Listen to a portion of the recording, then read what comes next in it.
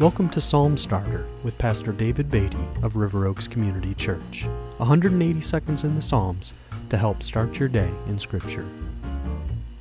Today we are in the 19th of 22 stanzas of Psalm 119. Each one of these 22 sections begins with a corresponding letter of the Hebrew alphabet in sequence. Today's section begins with the Hebrew letter Kof, and I'm going to read verses 145 to 152. With my whole heart I cry, answer me, O Lord. I will keep your statutes. I call to you, save me that I may observe your testimonies. I rise before dawn and cry for help. I hope in your words.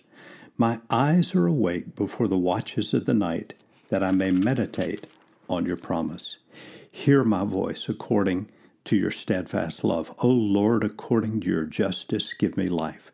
They draw near who persecute me with evil purpose. They are far from your law. But you are near, O Lord, and all your commandments are true. Long have I known from your testimonies that you have founded them forever. In this section, the psalmist is clearly in distress and is crying out to God. We see this in verse 145. With my whole heart I cry, answer me. In verse 146, I call to you, save me. In verse 147, I rise before dawn and cry for help.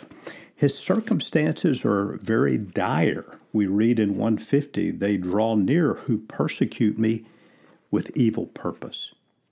But there's great assurance in the psalm because the psalmist says in verse 151, but you are near, O Lord, and all your commandments are true. And then this section ends with this note of assurance. Long have I known from your testimonies that you have founded them forever. What do we learn from this short section of Psalm 119? Well, first, that it is good and right to call upon God, even to cry out to God in our adversities. We see this throughout the book of Psalms. But we should also learn to rest with assurance on the fact that God is always near to his people, and his word is always a sure foundation for our trust, for our hope, for our confidence. Let's pray about that together today. Father, we come to you in the name of Jesus, and I pray for any listening now who need the reassurance of your steadfast love.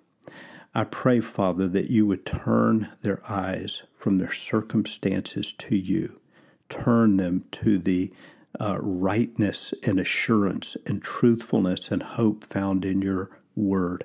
Through the power of your Spirit, let our eyes focus upon you and rest in the assurance of your unfailing truth. And we ask this in your great name. Amen.